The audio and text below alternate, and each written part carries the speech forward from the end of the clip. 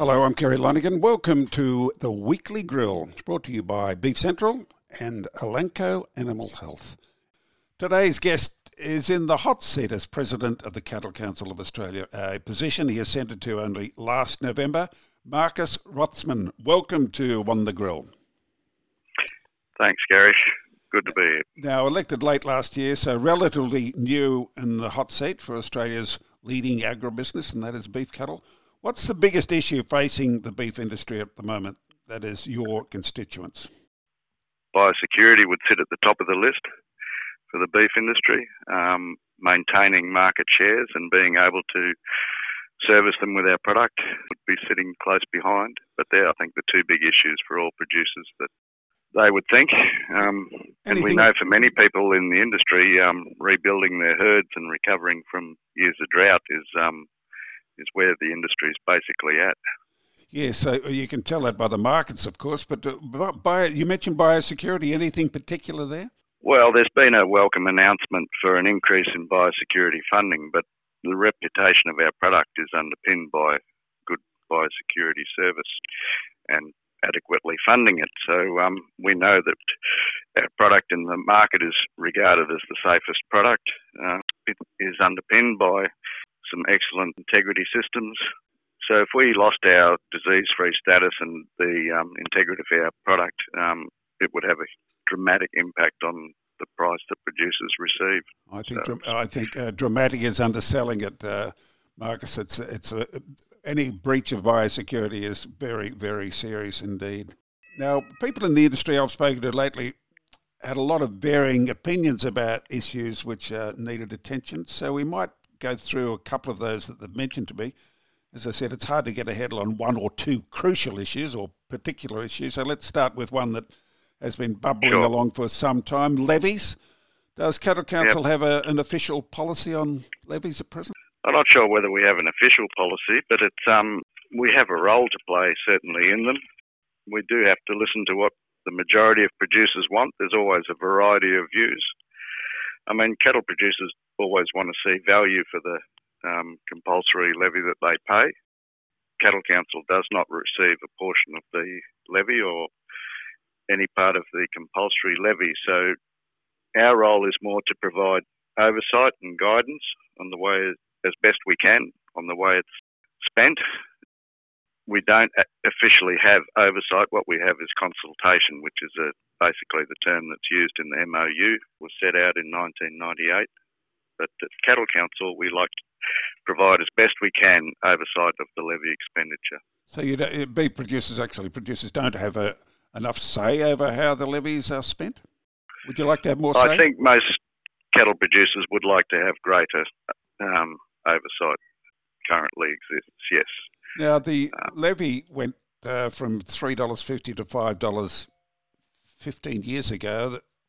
That's the CPI since then is about 35 to 40%.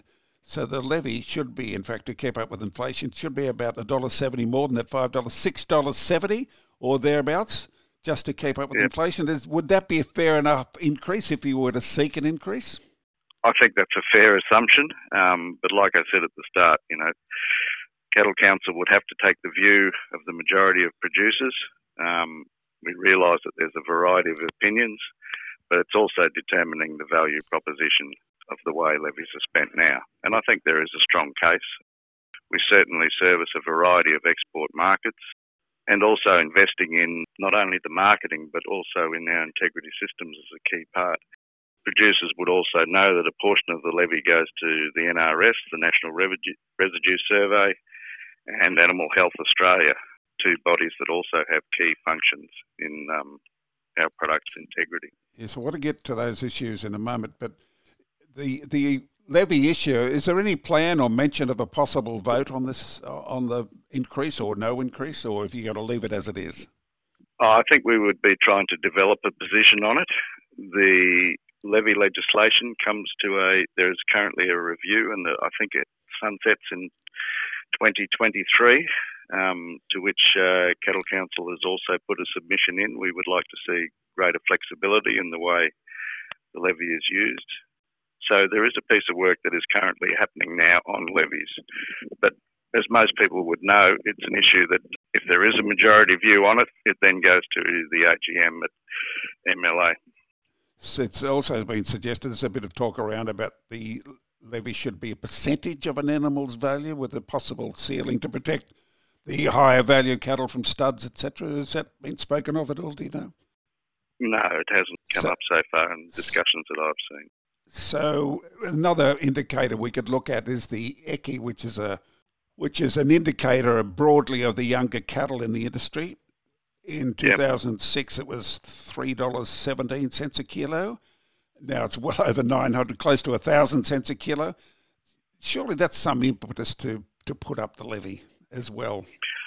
Look, I'm sure it's a strong impetus to run that line of thinking, but we know that our current market is really driven by people recovering from drought and wanting to restock. There's the old adage, nobody buys like a farmer with feed. So we have to remember that people are rebuilding. Cattle are not cheap. They're also competing with the processing sector and trying to secure cattle for their herds. So the current high prices are great if you've got cattle to sell, but most people, we have to remember, are rebuilding. So, Let's get back to the levy issue and the way the money is spent. Are you happy with the way MLA is spending its money at present? Oh, look, I think there's a fairly good degree of satisfaction that it's being spent okay. I think everyone would like to think that they could do better. One of the key concerns I would have is that we've seen a decline in services, often in extension services, and you can have the best research in the world, but if you can't get it to the people out there, it becomes a missing link.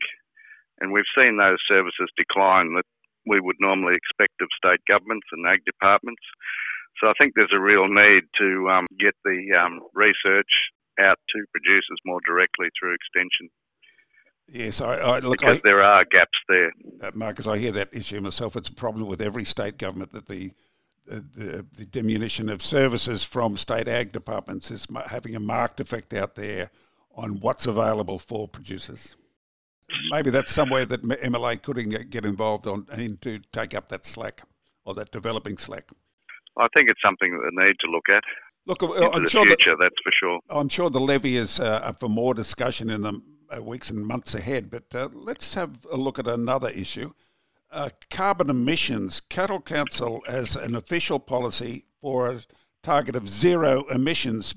How is it going to achieve that zero emissions by 2030?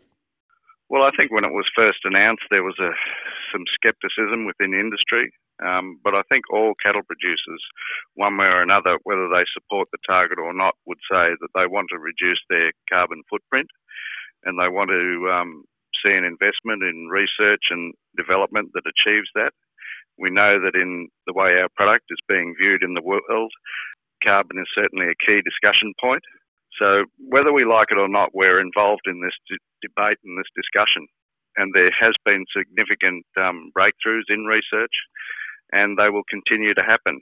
So steps have been taken towards achieving that aspirational goal of carbon neutral by 2030.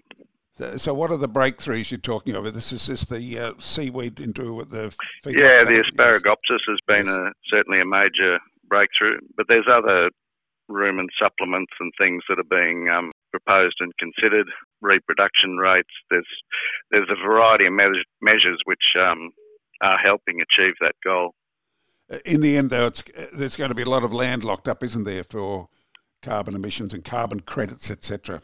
I think that's a little bit of an unknown, whether it will be locked up or not. I think if the land is locked up and the owner naturally rightly gets money in return for that locked up land.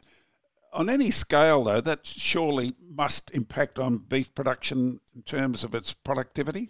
Is that something you're aware of and would take note of as this policy develops further? I mean, probably talking about. Yeah, look, I'm not aware of. There has been areas of land locked up, Kerry. I don't think it would be a very favourable policy for cattle producers if we're seeing a lot of productive land locked up. So I think that's a discussion that's still going to happen. Yes, look, it's a major issue for free-range cattle like they are in Australia. In America, I would think that farm their cattle and not feed 95% of them. I think the solution is much easier there than it is here in Australia. You face a monumental task. The 2030 target, is that still reality, or are you going to revisit that maybe? Look, I think there's been measurements taken, and it seems that it is achievable. You know, from where we started several years ago, that's been a surprise to many. We also have to remember that we are actually part of a carbon cycle. So often cattle are seen as the villain in this process, but we're actually part of a closed carbon cycle. Methane is a short-lived gas. We're keen at least for it to be measured properly, because we're actually compared to fossil fuels that remain in the atmosphere for thousands of years, whereas with cattle they can be part of a short closed-loop system. And that was one of the reasons Cattle Council was very keen to promote GWP STAR methodology. Right. I think it's an issue that you're going to be talking about for months and years to come, because it's a major issue, and it's not just a national debate, it's a world debate. So you have some problems. It's a world debate. It is, isn't True. it? Now, it is. Time for a quick word from our sponsors, the Elanco Animal Health people. Back in a moment. Attack Duo Star from Elanco provides knockdown and residual control of cattle ticks and ivermectin-sensitive parasites. Applied early in the season, Attack Duo Star reduces the build-up of the tick population and helps to prolong the life of effective chemistry. Give ticks and worms the flick with Attack Duo Star.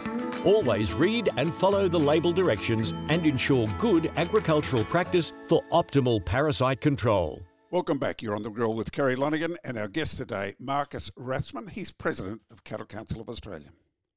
Another issue which is also a debate around the world at various levels, the labelling of meat. The Cattle Council put in a submission. Can you briefly outline the submission from Cattle Council to the Senate inquiry?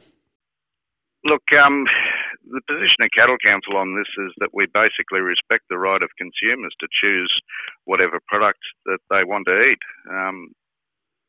We have no issue with plant-based products as such. For us, the issue is more about truth in labelling and being honest about it. We don't want to see consumers misled on this issue. And it's also about protecting our product brand of beef. Cattle Council, in conjunction with other peak industry councils, are working on this through RMAC.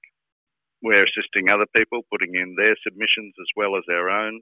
And I think there's been a considerable amount of consumer research done that validates that labelling and images of cattle, the terms beef and meat, the consumers are being misled. So our issue is really going to the guts of it. It's truth in labelling issue.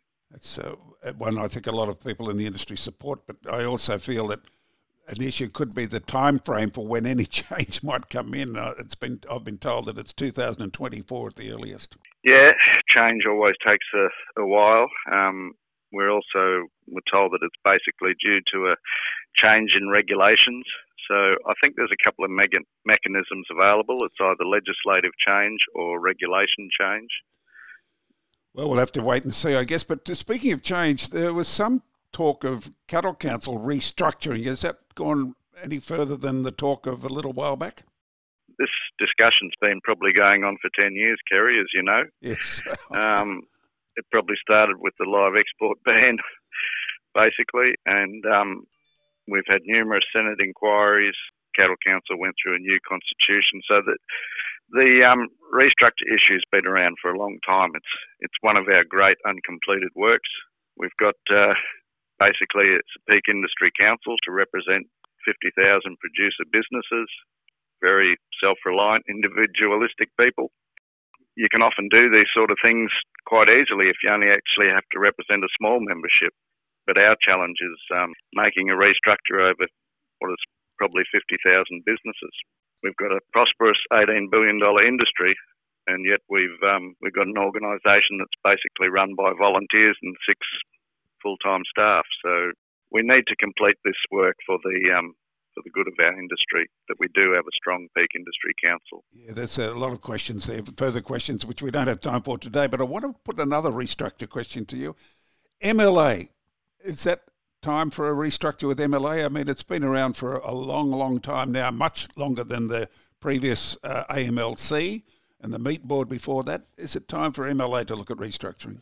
Look, the thought might be there, but from a cattle council perspective, we want to put our own house in order first. That's critical to have a strong peak industry council first. Yeah, it's very, very polite. What I can say is that our budget is basically under $2 million, Kerry, and the MLA budget is $290 million.